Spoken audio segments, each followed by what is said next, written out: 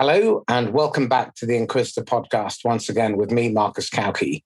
Today, I have one of my favorite return guests, Gary Mitchell, come back.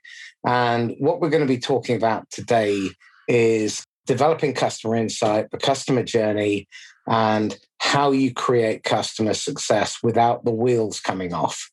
There is no point bringing us in or anybody in to double, triple, quadruple your revenues if everything is going to go tits up afterwards because your operations and your customer success can't cope. If your business isn't prepared for that, then you're going to be in deep, deep trouble. So Gary and I are going to discuss in great detail how you establish where you are, where you want to be, and how you can win, and how you can design and build your business in order to ensure that. Gary, welcome. Hello, Marcus. Nice to join you again. And, this is a subject I feel very passionate about, so I'm pleased to. Excellent. So I'm looking forward to the fact that you've come with your shotgun locked and loaded. So I want to dispel a few myths. I want people to walk away from this with practical, applicable advice that they can implement and identify the blind spots and pitfalls that they're likely to fall into. So I know that one of the key things that you do is you bring teams together in order to help them secure investment and or achieve scalable growth. Talk to me a little bit about your background in doing that, maybe a couple of examples. That's what I do now, but actually the background was rescuing broken transformation programs. And I kind of fell into bringing teams together, how to bring teams together, because when you deal with a broken transformation program, the break is due to the fact that the functions are not aligned on where they need to get to. And so actually, I had 30 years practice of bringing people together onto where are we trying to get to with this? When we've finished all our digital transformation or our business transformation, what is the operating vision for the business? So what does it have to do? How much of it do we have to cope with? And, are we seamless? Are we joined up? So have we got the same vision of how this thing will work? So really, when I started working on strategy, I brought the creating a joined up vision of the future business into strategy making. So that's my history. Okay, so let's start with some common blind spots that leaders and management teams and operational teams will have that will prevent them from creating this alignment. The first blind spot, working with teams on strategy now and customer-focused strategy, is that when I read strategy documents for new clients, their old strategy documents, when I read their websites, when I read their materials, I don't find the customer mentioned. And by that, I mean, I don't find the individuals within clients mentioned. So people are great at talking about themselves. So companies are great at talking about themselves. We do this, we're great at this, we have brilliant people, we have the best technology, we have the whatever. What I don't find is much information on who the individuals are within the client businesses they're targeting, and what problems these people have, and what success means to these people, and how we actually engage with these businesses or with these individuals to bring success. And most of the early work I do is working with the senior team to identify where the customer opportunity is, i.e., which individuals are we helping, how do we bring success, and where are we best positioned to be the partner for these people. And you need to do that because you can't, if you look at your customer journey without isolating where we need to play, then actually what you're trying to do is be all things to all people. And actually being all things to all people is impossible. And that's what leads to you become some things to some people or everything to nothing to nobody, which is a recipe for disaster.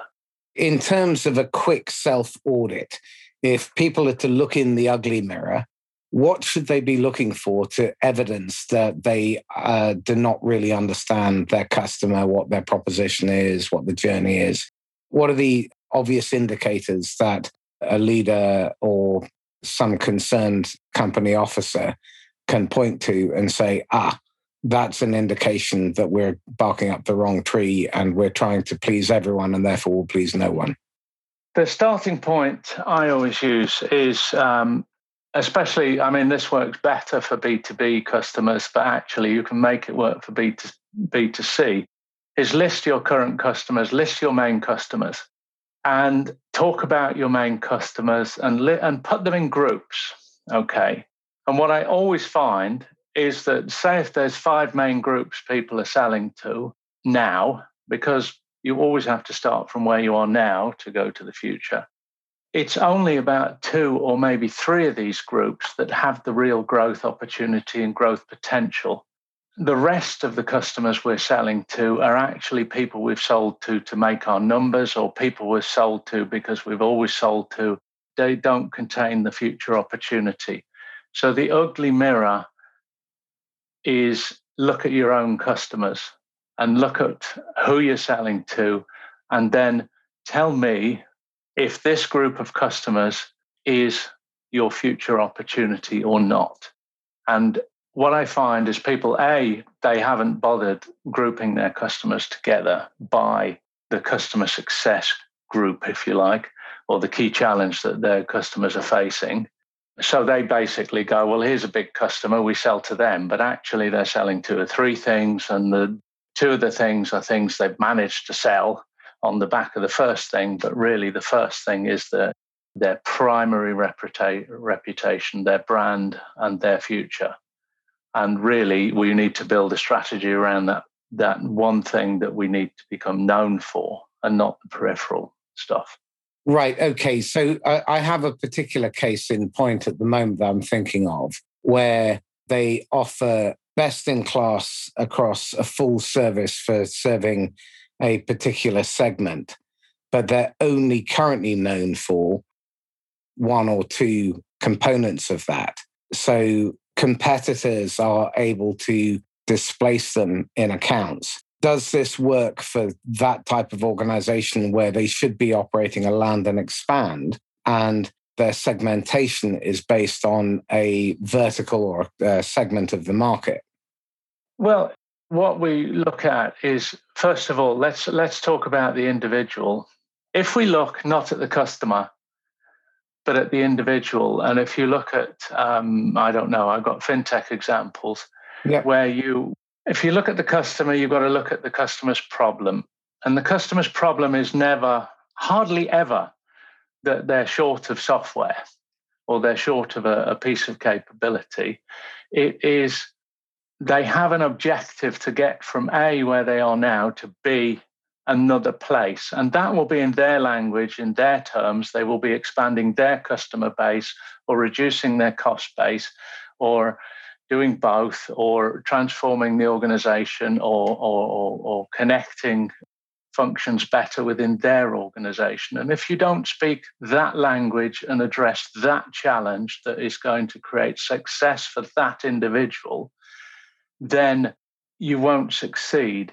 So whether you're able to land and expand depends on how that person in that buying occasion sees their challenge at that moment. Now, if you've engaged them with a capability play, you're unlikely to be, you'll then engage in them about, well, we're the best people in this area, and you're not the best people in the other area.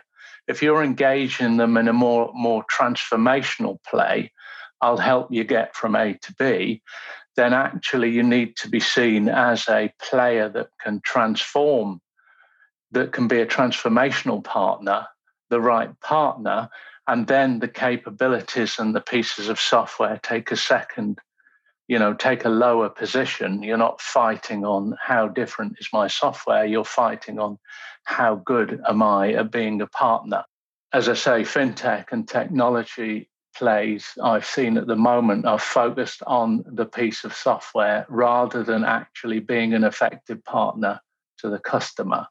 And that, I think, is where, and if you focus on that higher level, how do I be the best choice of partner to this customer in making their journey from A to B? Remember, if they're buying a capability, it's only one component of the journey from A to B. And if others bring more components and are better partners, then you're going to lose ultimately. So you've got to look at the customer and the buying occasion that they've got and the challenge, the strategic challenge that they face to understand how best to position yourself for that situation. That makes an enormous amount of sense. I think, Marcus, that most technology companies miss this because technology companies are run or founded by technologists, and they're focused on how beautiful their piece of technology is. And they keep building and expanding this technology and the story about their own technology. And actually, that's the wrong story. The story should be on the customer's outcomes from using the technology and the customer's journey, where the customer needs to get to. So the beginning stage is establishing a clear focus, identifying insights around who your current customers are, what the buyer types are, and getting absolute clarity on the different types of buying occasion, the who, what, and the why. Yeah. And then really mapping out where you are positioned in relation to the competition, in terms of market size, how the market is evolving, and then looking at the opportunity in terms of future customers and the aspirational space that you want to bring in terms of future value and potential to those customers, and positioning yourself with what is in effect a winning proposition. Is that right? Yeah, that's broadly right. I mean, I think, I wouldn't despair about these companies because the thing is, the knowledge is inside the business. Everything you've talked about there, people inside the business, if I engage them and talk about one or two customers, they know everything about the buying occasion, everything about what the customer wants, everything about how the customer was thinking, what the competition was at the time, how we were positioned against the competition. That is known for the customers you have engaged with already.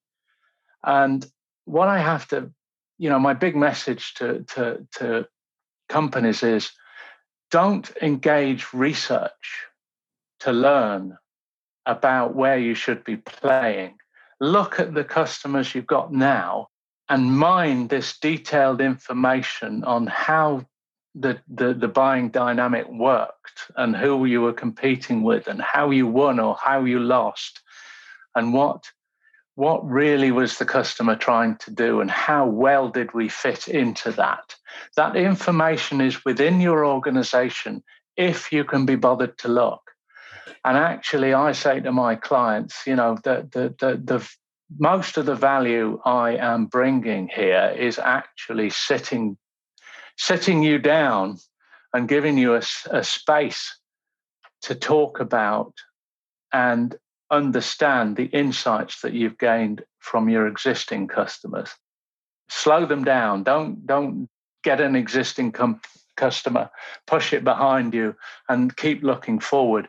Let's just look back, figure out what we've learned, figure out what it's telling us, and then apply what that tells us to the future about where we need to play, how we need to position, and then take that forward and look at our customer journey and say, well, how well are we doing in this situation in our marketing, in our sales lead generation, our sales conversion, our client deployment, and on how we work with the client to generate customer success. Okay, so it sounds to me like this is a cross-functional team, but it starts primarily by talking to the operators who are at the coalface touching the customer. Is that a fair statement? Yeah, I mean, if I talk about the customer, I start with the sales people because the buying occasion and who we were positioned against and what our proposition was right is very important. But if I don't talk to the operational team or the deployment team or the support team or even finance about the same customer, then I don't have the complete picture. Because sales can think the customer's wonderful and operations will be fuming, spitting. Yeah. Because the customer is a bloody nightmare. It's the salesperson's trousered the commission and pissed off to another one.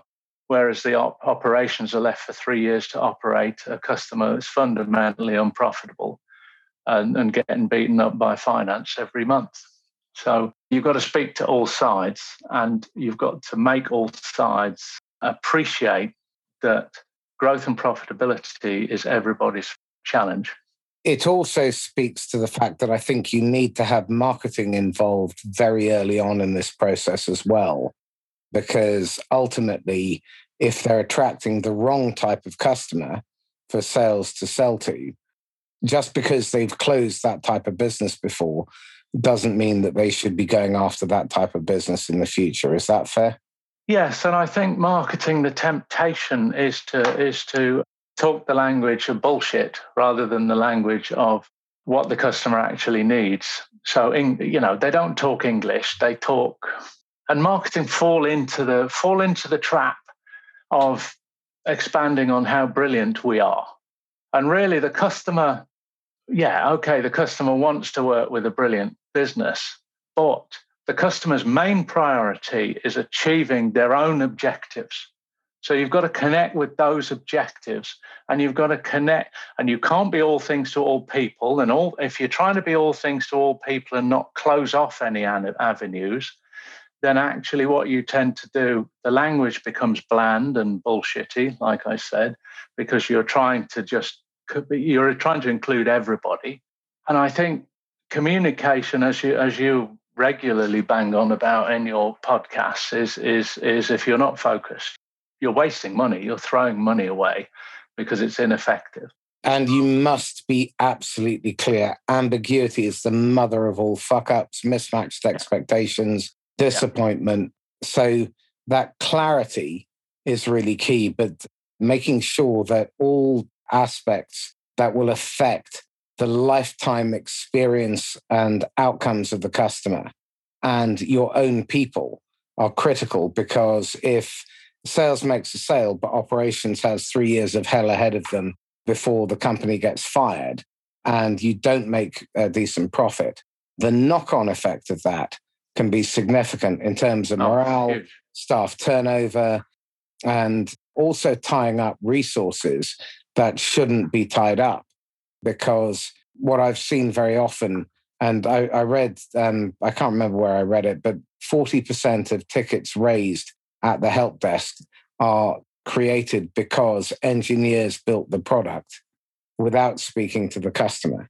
So they came up with a bright idea and they didn't make it easy and frictionless for the customer to use it. So you end up with lower adoption rates. You end up with tickets being raised because people don't understand how to use the product. And if you don't get early adoption, then you won't get the consumption and you won't create the habit. The impact of a bad customer, the impact of not serving a customer well. If you've got an unprofitable customer, you're probably serving them badly. They're probably not going to be a repeat customer. They're probably not going to be an advocate. Okay.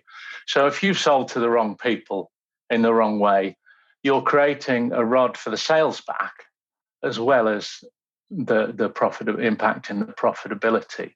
If I can come back to the marketing, it all comes back to understanding the buyer occasion or the buying occasion. If I have a problem, I'm looking for a solution, and I'm looking for a solution in a certain way. And if I'm looking to transform, if I'm one of your clients looking to transform my operation or change my customer base or expand the customers I can serve, where am I looking? Understanding that by occasion is critical for targeting the marketing. So am I looking for a partner? Am I looking for just a component of a bigger solution? What am I looking for? And where would I look for that? And I don't think enough thought is put into where these people are looking and how they look. If I'm looking for a partner, I'm probably not Googling. I'm probably looking at references and people who've used somebody before. I'm looking at who my competitors use. I'm looking at, I don't know, but my experience is that a lot of marketing departments see their role as publicity and of creating collateral and putting collateral out there and operating effective social media sites, and I'm not sure that all that is needed, because on some occasions the solution sought is very complex, and I don't look for an answer for a complex solution on social media. So why am I bothering with that? I see a lot of organizations across revenue operations having invested in a lot of technology spaghetti in order to try and drive pipeline. But what they're rarely doing is spending anywhere near enough time on understanding who their best customers are and simply focusing their attention on attracting more of them. An A customer can be worth 12, 50 times more than a C. And when you multiply that out across the customer lifetime, then that can be infinitely more profitable. And it can also act as a fantastic reference and provide you with a plethora of hero's journey stories, so that from a sales perspective, you can create pure curiosity and pure envy to open the dialogue with new ideal customers. And far too little emphasis, in my experience, particularly with technology scale-ups, is placed on the retention, expansion, and customer bliss, that obsession with serving the customer. It's all focused on growth and new logo acquisition.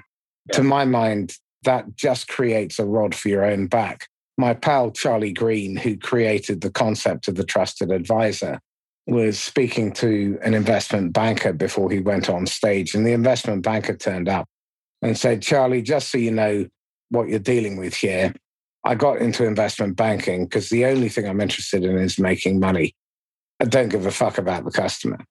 And Charlie's response was, "Well, you don't think that your customer recognizes that?" And he then went on to say that long-term behavior and long-term thinking delivers short-term results. But what do you think short-term thinking does? And the reality is, what you end up doing is you take on the wrong customers. It then creates a downstream series of catastrophes, because you've got this churn, which means that you have a massive tariff on sales to generate additional new business that they wouldn't otherwise need to. So it's constraining growth. It creates pressure on customer success. So those resources are spending time fixing fire problems and putting out fires. And my friend Amy Woodall says it rather profoundly, which is, the customer's not always right, but when they're wrong, it's often our fault. And the problem is, if you sold to the wrong people, if you haven't told them about the gaps and the shortfalls in your proposition, when those occur, then they are disappointed. And it feels like you withheld something critical to their decision. I've written about 20 business plans for private equity growth businesses, and the shape of the plan is always the same. It starts with creating clear view of who our customers are, so where we play, who we target, what their issues are, where we play. We've just talked about that. Then we look for who are what I call our halo customers, who are the referenceable customers. And I know I need about 4 or 5 referenceable customers that everybody else in the industry will look at and go, wow, these guys do business with those guys. Therefore, I'm going to consider them. So my first question is, who are those 4 or 5 referenceable customers? Have you got them now? And have you fully leveraged them by A, making them successful? Because they won't give you a customer story and an effective reference or be an advocate if you haven't made them spectacularly successful. So we have to talk about how we do that and how much time we're putting and effort we're putting into that, because quite a lot of customers actually sell, deploy, and then piss off and wait for the phone to ring. Okay. The drive-by shooting. Yeah. And so if you're not making your 4 or 5 referenceable customers upon which the sales of the next 50 will depend, if you're not making those people spectacularly successful, then actually you are throwing an anchor out of the boat, and you're slowing your growth. Okay, so if you make those customers spectacularly successful, they will be advocates. You will be able to get good customer stories. You will, and that'll feed all your marketing. They will probably be repeat customers as well, and that will drive the sales or be the foundation for the sales of the next 30, the next 50. And then once you've got the next 30 or 50, actually you're a big player, and you are then automatically in the consideration set for everybody else. But I will say that the 4 or 5 referenceable customers need to be, in a clearly focused segment. I use a fintech example where if I work for a payments processor, and payments processing can be used by neobanks, can be used by people who bring wearables to market, can be used by people who have an FX proposition. But actually, if we focused on neobanks, we are the best people to make a neobank or a new digital bank successful and support them throughout their growth. And actually, what you find is if you focus on that segment, people with FX propositions, with wearable propositions, with other payment propositions are attracted to that, because a neobank is a halo customer. It is a very sexy place to be, and everybody else looks at that and goes, oh my God, these people are in that space. Maybe we should be working with them. So choosing your space, choosing your referenceable customers and working out what you have to do as a business to make them spectacularly successful is critical to achieving hyper growth. That's an overused term, but growth. So it is the key message here to sacrifice in your marketing and your go-to-market the rest of those segments, knowing that if you do well within your core Halo customer segment, that people in associated or closely aligned areas will look at that and say, we want some of it too. Yes, absolutely. It keeps your language really specific. I'm trying to think of an example from real life, but I'm struggling at the moment under the pressure of the podcast, Marcus. So okay, I'd like stop to for a move second. on. Let's talk that through then. If I understand you correctly, it's really about, in terms of your positioning, hyper specializing. So it's no longer good enough to be the software provider into finance. You now need to be the software provider into wealth management organizations trading at a specific level of, say, $1 billion to 30 billion under management. And then from there, people will see, on the basis of the good brands in those areas that you serve, that you're an attractive proposition. Is that what you're talking about? Yes, I'm talking about, specialization. But to build on your example, we need more than the actual physical characteristics of the company.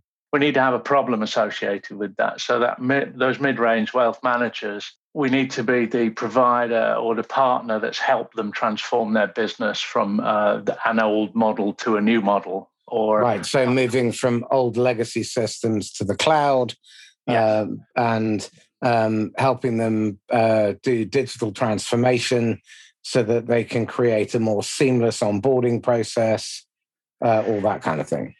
Yeah, we don't even need to go to that detail of seamless onboarding, because their problem is not articulated in, oh, I haven't got seamless onboarding. Their problem is more likely articulated in terms of, we've got all this old shit we're doing our business on now.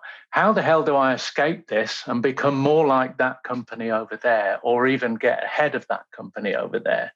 All the specific checklist of things, the detailed things that the software brings, are actually secondary to the what's the best and most cost effective, and who do I trust to take me to this new place, right?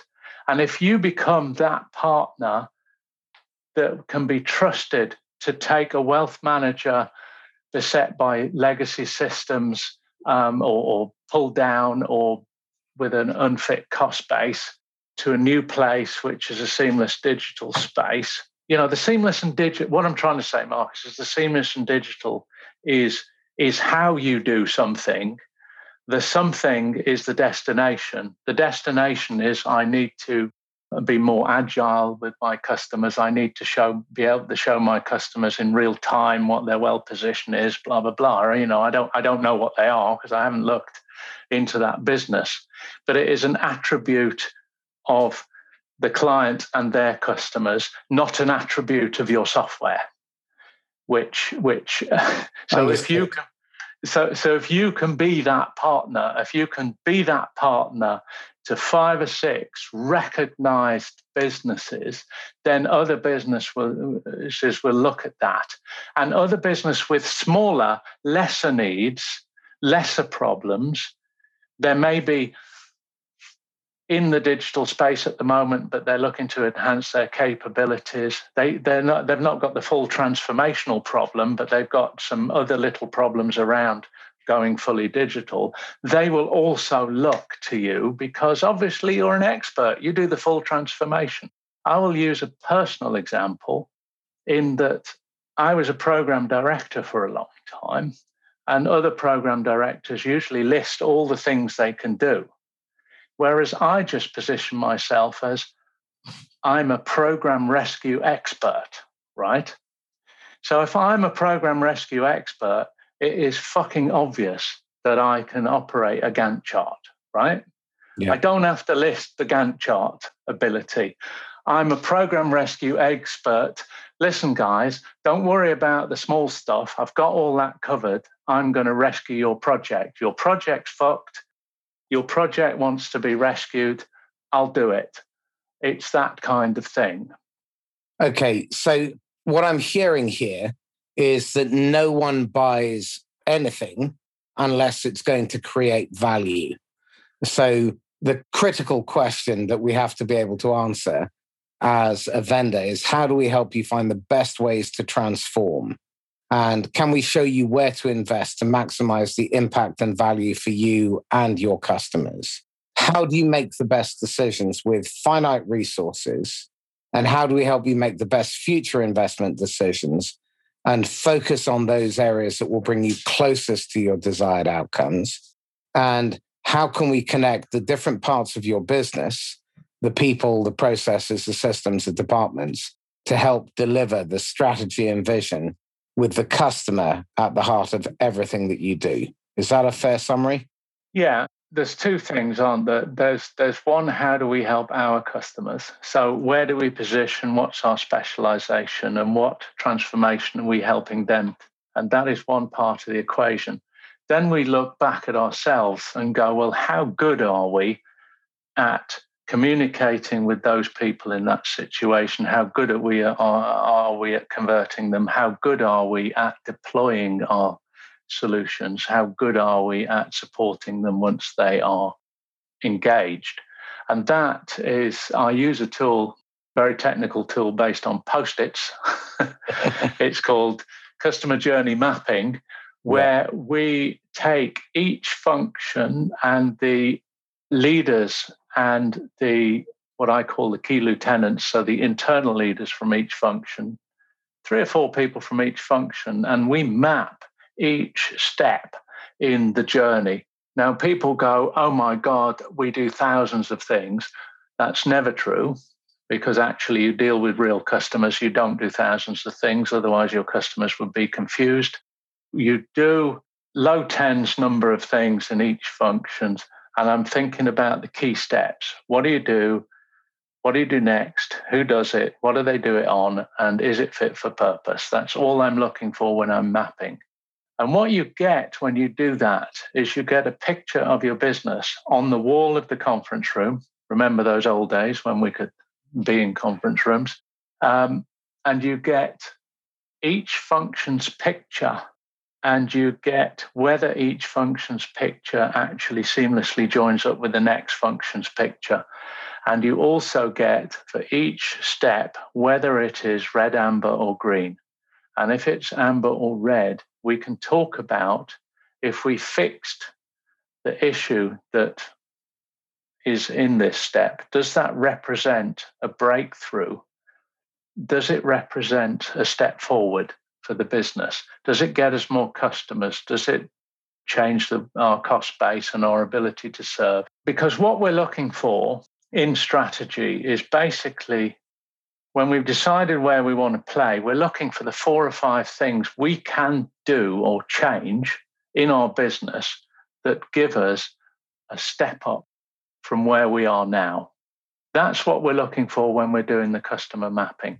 Now, the customer journey mapping brings everybody together. And it's the first time, what I've found is it's the first time that people have seen visually how their business works. And people are, I use the word amazed, but actually it is amazed when I bring them into workshops. And I bring 3 or 4 people into workshops. I say, look, guys, we're going to map the customer journey. It sounds like a process workshop. Everybody's got the process workshop body language, right? And then, but as you get into it, so you go, what's wrong? Sorry, what do you do? What do you do next? What do you do it on? Is it shit? Oh, it's shit. Oh, red sticky. Why is it shit? What's that? Oh, it's those people over there that we haven't got this information. The systems don't bring this. Oh, great. And people get animated. And once they've got 6 red stickies on a step, I move them on. We know it's shit. But if we fix this, what are the possibilities? And people are full of ideas. You'll find that the ideas are within the organization already. And so there's energy. And we finish a 3-hour session and people don't want to bloody leave, right? They don't want to leave. And then when they've left and I've started the next session, they're knocking on the bloody window saying, we've forgotten something. Look, we need to tell you this. And the enthusiasm that people have for defining a future vision for their business that is a real step forward from where they are now, if you can capture that, it's a very powerful thing. And if you can do that ahead of transformation, so don't go and buy a piece of software and then say, well, how are we going to deploy this? Why don't we do the sticky exercise, the sticky note exercise first? Develop this. Let's surface all the challenges and opportunities we have with changing our organization. Let's build the enthusiasm and the energy for change. And then on the basis of understanding how we need to work in the future, then we choose our IT. In effect, you're mapping the current journey, you're designing the future map. Yes. And to my mind, it makes a hell of a lot of sense. If you're going to make a key strategic investment that's going to cost a lot of time and money and carry with it significant risk, doing this before you make that investment and before you select your software partner makes a hell of a lot of sense. So vendors who want to gain a competitive advantage, and there is a simple rule in selling, you differentiate in how you sell, not what you sell. This exercise is going to create significant competitive advantage. If you implement this as part of your sales strategy, as a piece of paid consulting, you can, first of all, demonstrate significant value and points of difference. And what you're also doing is you're getting the customer into the habit of paying you money. But more importantly than that, you get past the initial barrier of getting onto their payment system and getting into their purchase ledger. and you now become a supplier. So there is a really good argument for using this in order to shorten the purchase cycle when you're making the main sale. And with this information, you can first of all help them to make the right decision. And it may well be that that decision is do not buy from us, but use this journey mapping in order to make the right purchase decision, which can only build your credibility. Yes, I think there's two barriers to that. One is the salesperson's barrier, which is I want the sale. So most software companies operate on the fact to get the signature first, then we'll do the mapping or the customer. We'll sit the customer down and figure out what you want, right? So they want the signature first. But what you've got to realize with a big piece of software is that once you've made the signature, you've actually committed 3 years of cash flows to that vendor. Okay. So don't buy until you understand what the finishing line is and if that finishing line gives you significant value. For somebody selling to a customer, the nervousness is, as you say, if we put them through this, they might find it's not us. But actually, in 95% of the time, actually, if somebody's shopping for a capability and your capability is in the space, they will want it. What it will mean is you will deploy it properly. The challenge is that none of the other vendors will be offering the chance to spend money up front in order to do business with us, and they will rubbish that approach. So you've got to have a very solid argument to the customer to say, look, when we do this mapping exercise, it's your mapping exercise. We're not trying to sell with this. We're trying to get to the right answer, because what we don't want is a bad client. And what we want is a successful client. And the way we ensure success is to understand, to have alignment between ourselves and our customers about how everything's got to work when we've finished, and about what that value, that return on investment is when we've finished. The issue always was in the old days, Marcus, that putting an SAP system in, for example, an ERP system, sorry, I'm not slagging off SAP on their own, maybe Oracle are shit as well, but putting an ERP system in, the payback, you'd pay 25 million and you wouldn't get it back, right? You won't sack 25 million worth of people and you won't get 25 million worth of new profitability. So, they were reluctant to do that sort of stuff. In my experience with most of these complex and sophisticated software tools, they can deliver the outcome if only they were deployed correctly and if people put the time in up front. Because ERP, CRM, all of these things, MarTechs, sales enablement technologies can be brilliant if they are deployed well.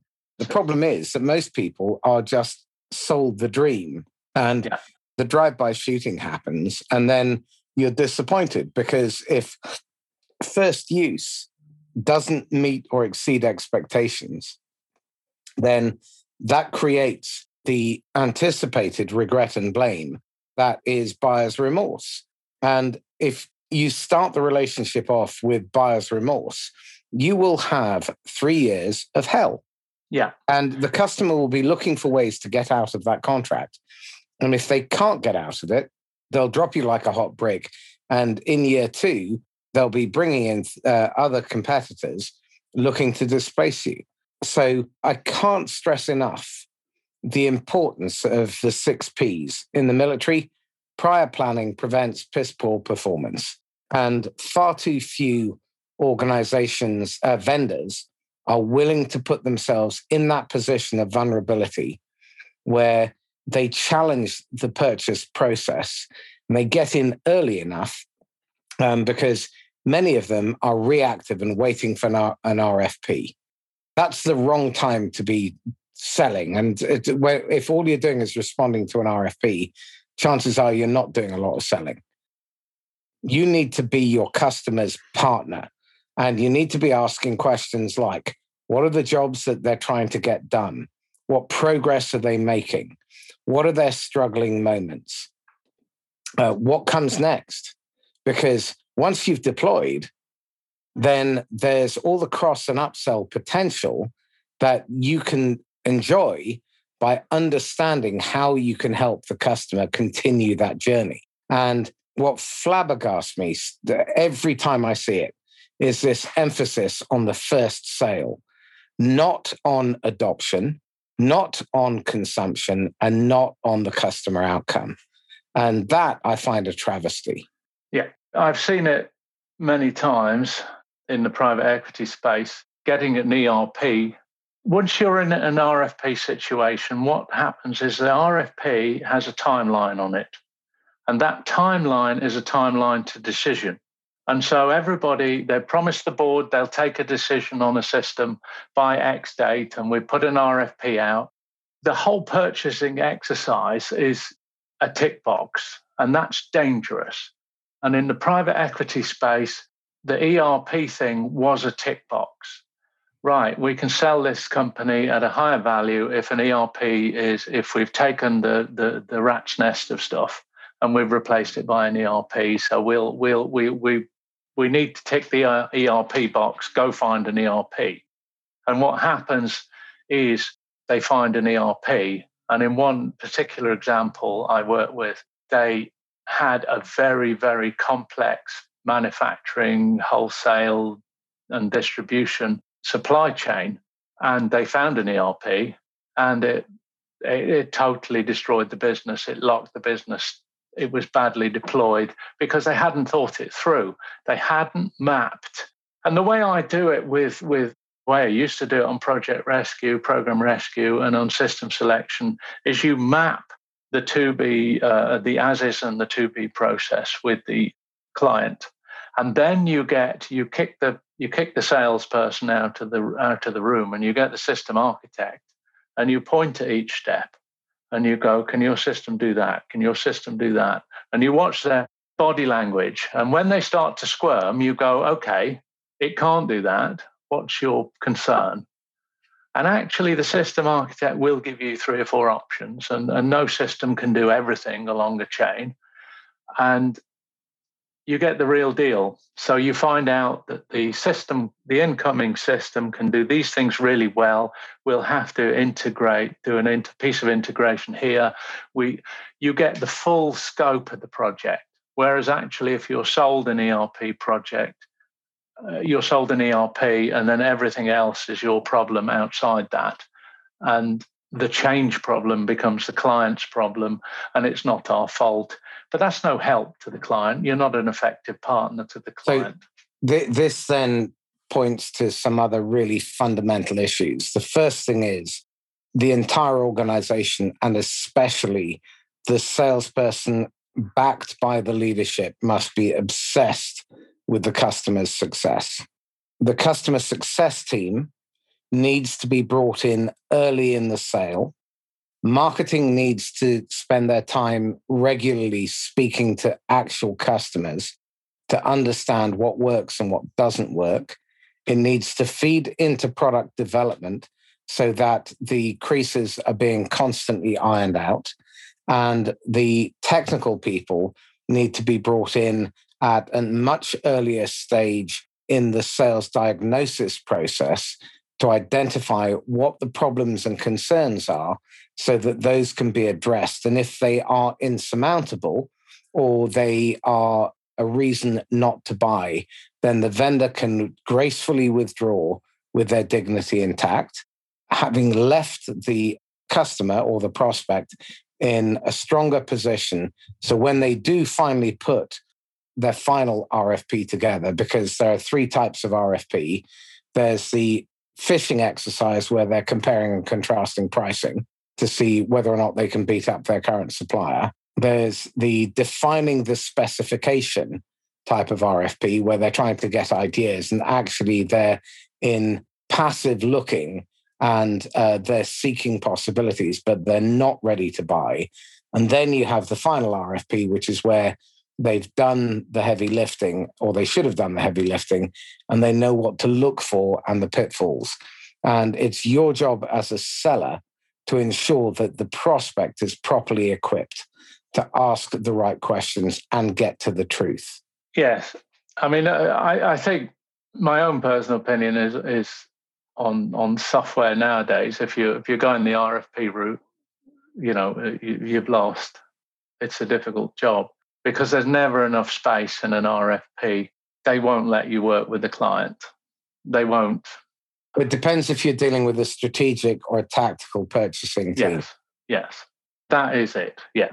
Most purchasing teams tend to be tactical because they don't know how to do the strategic stuff. This then points back to previous conversations that you and I have had with Jill Robbins around working earlier with procurement, because a good strategic procurement team has a 40,000-foot view of the entire operation, and they're seeing all the points of dissatisfaction within the organization, and you can help them join those dots. You can also seed the idea that if you see this pattern of events, these centers of dissatisfaction occurring, then chances are you need to consider revamping your systems, upgrading or replacing. And that means that you need to think about nurturing your pipeline months or certainly years before, in many cases. It may be that if you're really smart, what you will be doing is building those relationships, multi-threading throughout the lines of business, engaging with procurement maybe 2 or even 3 years before you intend to sell to them, because they are not yet ready. If they've just replaced their system and they're tied into a 3 or 5 year contract, at the start, that's when you want to start beginning that relationship building. Yes, and I will say that it's never about system replacement. People don't go shopping for a system. Well, they go shopping for a system, but they're shopping for a system for a reason. There's always a why. It's the outcome.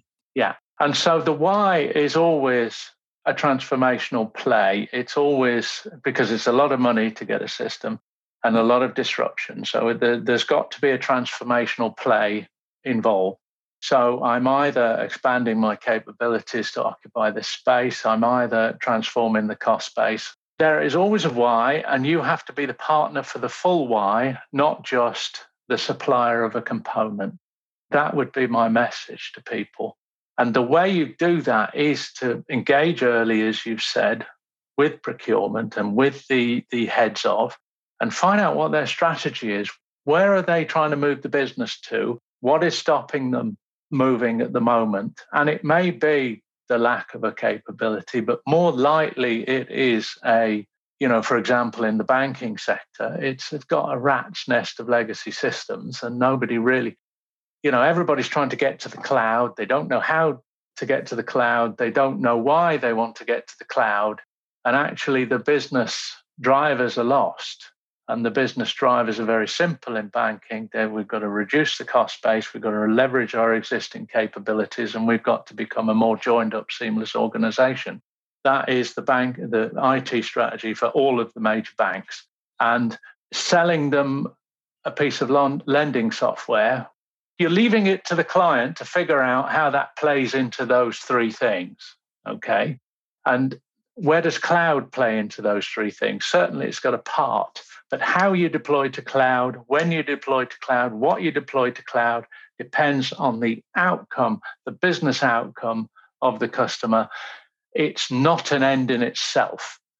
So understanding where the customer needs to go as a business, understanding what the individuals in the business are measured on and what their success depends on is important.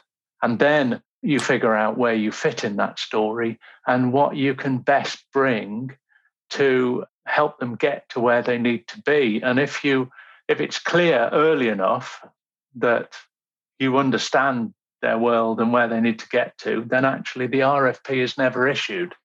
You get the work because you're a partner. This again points to a couple of other things that I think are really important, which is that you need to understand where you are a moving part in the overall infrastructure that will help them to achieve that better future and achieve the strategic objectives of the board. That means that you need to understand how to play nicely with the competition. And another critical question, which I love salespeople to ask, is, well, what do we need to replace? Or what can we replace? Because you can create budget where none exists by replacing half a dozen legacy systems with your system and streamline and make life easier. Because one of the things that I see in many organizations is friction born out of a lack of design and a lack of forethought, and building higgledy-piggledy processes, buying systems in willy-nilly. And as a result, what you end up with is people finding they have 14 steps to log in, and they've got to jump from one system to another. And each of those manual steps creates the potential for either a security breach or for manual and human error. And if you can deploy a solution that replaces old systems that they're paying multiple times over for, that they have to support, they have service issues with, and create operational risk, cost them money, cost them time, then you're genuinely performing as a partner instead of just simply turning up and being another peddler of commodity product. Yes. No, absolutely. I would extend that to, you always have to find a significant return on investment the customer, the client recognizes. And you have to help the client identify that, because change is costly, disruptive, and risky. So at some point in any change journey, there is always a doubt from the client where functions start to decommit. They doubt that they're doing the right thing. They don't engage properly, which puts the whole thing at risk, which puts you at risk. If you've held up a significant return on investment and people are motivated by that and they understand that that's a great thing for all of them, that keeps everybody focused and actually will make sure that you're successful with the client. Too many businesses, software businesses, actually sell on a set of features. We've got more features than everybody else, and therefore more flexibility for whatever you want to do in the future, which goes back to what we were saying very much earlier on the all things to all people argument. So you sell on it's got more features, then you try and put more features in, and you start to fail because there's not much added value for these extra features. And why are we doing this? We don't need it. Our old systems were better. And that's a faulty way of selling, and it all comes from the features-led rather than the outcomes-led sale. And the outcomes-led sale is more difficult. It's culturally more difficult for the seller, and it's also culturally more difficult for the buyer, because buyers, low-level procurement, non-strategic procurement people, and also people who are given the job of buying within organizations, don't think strategically. They've got to achieve this purchase. Absolutely. And it's a challenge for everybody. But actually, if you start the conversations and you can work yourself a level higher in the organization, become a partner for change, a credible partner for change, and even by showing people, well, the risks of not having these conversations are these, and it may seem like I'm not trying to get the sale, but actually what I want to do is help us all to do it properly, because I want a successful client, you want a successful step up from A to B. We're all happy. So please spend the time. So again, as a word of warning to any vendor organization, you have to have those strategic high-level conversations very early on, so you understand where the company is being led to. And if you are not aligning with that, then you'll just be number 74 on the purchasing decision-making committee's agenda. You'll never get to the top.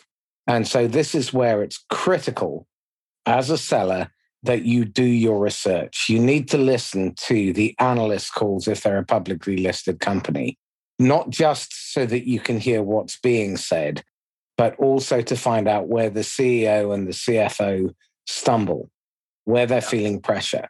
You need to do your research in terms of their annual report and accounts, because typically there will be a first section, which will be all the blue sky bullshit that they're peddling to investors. And then section 1B is the section that has all the caveats. You need to have those frank conversations with the executive team and the leadership team in order to ensure that you understand the biggest challenges that they're facing. Because if you can help them overcome those, automatically you have their attention. And you need to have done this research before you start setting foot in the C-suite. And it makes a good deal of sense to that before you do all of that, go back to your Halo customers and find out what strategic value you have been able to deliver so that you can then approach the CEO or the CFO or the COO and say something along the lines of, Gary, we've done our research and we've identified 37 different ways that we can help you solve problems in your business. We understand that it's worth X millions of pounds. We're pretty sure that you won't have the budget or the will or the resources to cover them all. Can we come in, spend half an hour with you, identify what they are, and then prioritize the top 10 to 12 so that you can make a decision on how you can fix those? And those will be the ones that will get you 80% of the way where you want to get to. Yeah. Now, it's a very compelling conversation to have, and it's a great intro. You need to have done your research, and you need to come in equipped so that you can deliver insight early. If you can't deliver insight early to a C-level executive, odds are you've got 2 minutes before you leave with a boot print on your ass. Yeah. Okay. So what I'm also hearing is that by going through this process, you help the organization actually understand the customer journey, because each of them will only understand the bit that they typically touch. And so you'll end up breaking down silos that exist that create a disconnected and dissatisfying customer experience. And you'll smooth out the handover from marketing to sales to customer success to operations. And as a result of that, you will end up with fewer complaints, fewer tickets raised, fewer support calls, and that will make you more efficient, more profitable, and allow you to spend more time on developing and deepening the relationship with the customer so that you can be strategic instead of tactical. Is that fair? Yes. Yes. I mean, the customer journey mapping, people are scared of because they think it will surface hundreds of issues. But actually what it does, as yes, it surfaces 37 things, but what it does do also is show that there are 5 or 3 things we can do that will make this big impact. And actually the others, yeah, they're there. But if we do these 3 things, then 23 of the others go away and we're in a massively better place. So actually customer journey mapping, people fear it will overcomplicate the issue. It actually simplifies the issue. And you can do it before you do the detail. You can do it at the high level with the senior team by getting them to walk through their own value chain, the 5 or 8 or 10 value chain components, and asking them simply what works well, what doesn't work well, so that we can see where the ROI opportunity might be before we engage them and say, well, there's ROI opportunity there. Can we do a mapping in this area with those people? Just spend a couple of hours with them and find out the specifics and especially find out what are the 2 or 3 or the 1 or 2 in that area, breakthrough things we could do that could lift you from position A to position B and make a significant impact on this business and therefore justify your investment in this. So that will then give you the insight into what it will take in terms of investment, technology, the skills you need to develop or bring in, the bandwidth you need to create or free up, how you're going to have to shift your culture and behaviors. And then Absolutely. once you validated that with the senior team and got their endorsement for the recommendations and priorities, then you can focus on developing a simple plan with key initiatives and really focus on identifying who owns which work stream and focus on the short, medium, and long-term objectives so that you can deliver the success factors that the customer is paying for. Is that correct? Realistically, a business, any business of any size, only has a bandwidth to change 3 to 8 things in the next 18 months. And picking those and focusing on those and having those, so choosing the right things that make the biggest impact and upping the ante on those things actually does 2 things. One, it forces the leadership team to make a commitment. So if you say, will we make progress on 37 things, everybody will say yes, we'll work as hard as we can and we'll get most of them over the line. That is a recipe for non-delivery. We're not going to transform because everybody will choose different things and it'll be a big mush and we'll fail at most of them. But if you say these 5 things are the biggest, provide the biggest wins, and if we don't do these 5 things, we don't get to do the next 18 things, then you up the ante on the 5 things. And if you start making significant progress on those 5 things, the organization looks at the leadership team and goes, we promised to move on the 5 things. We're making significant progress. We believe these guys are serious, and everybody gets back on the change program. So, okay, Gary, we've hit the top of the hour. We have. Tell me, how can people get hold of you? The best way is LinkedIn. Gary Mitchell. Type in Gary Mitchell programs, Gary Mitchell strategy, Gary Mitchell projects. You'll get to me, and you'll probably see a younger version of this ugly face. And then you can you can then email me from there. And excellent. Yeah. Okay. Gary Mitchell, right. Thank you. Thanks, Marcus. It's been a pleasure. Thanks for having me on. So this is Marcus Cauchi signing off once again from the Inquisitor podcast. If you found this useful, insightful, then please listen again, take some notes. And I'm sure you know someone who would benefit from learning from what Gary and I have discussed. So please share this with them, tag them when you see the post.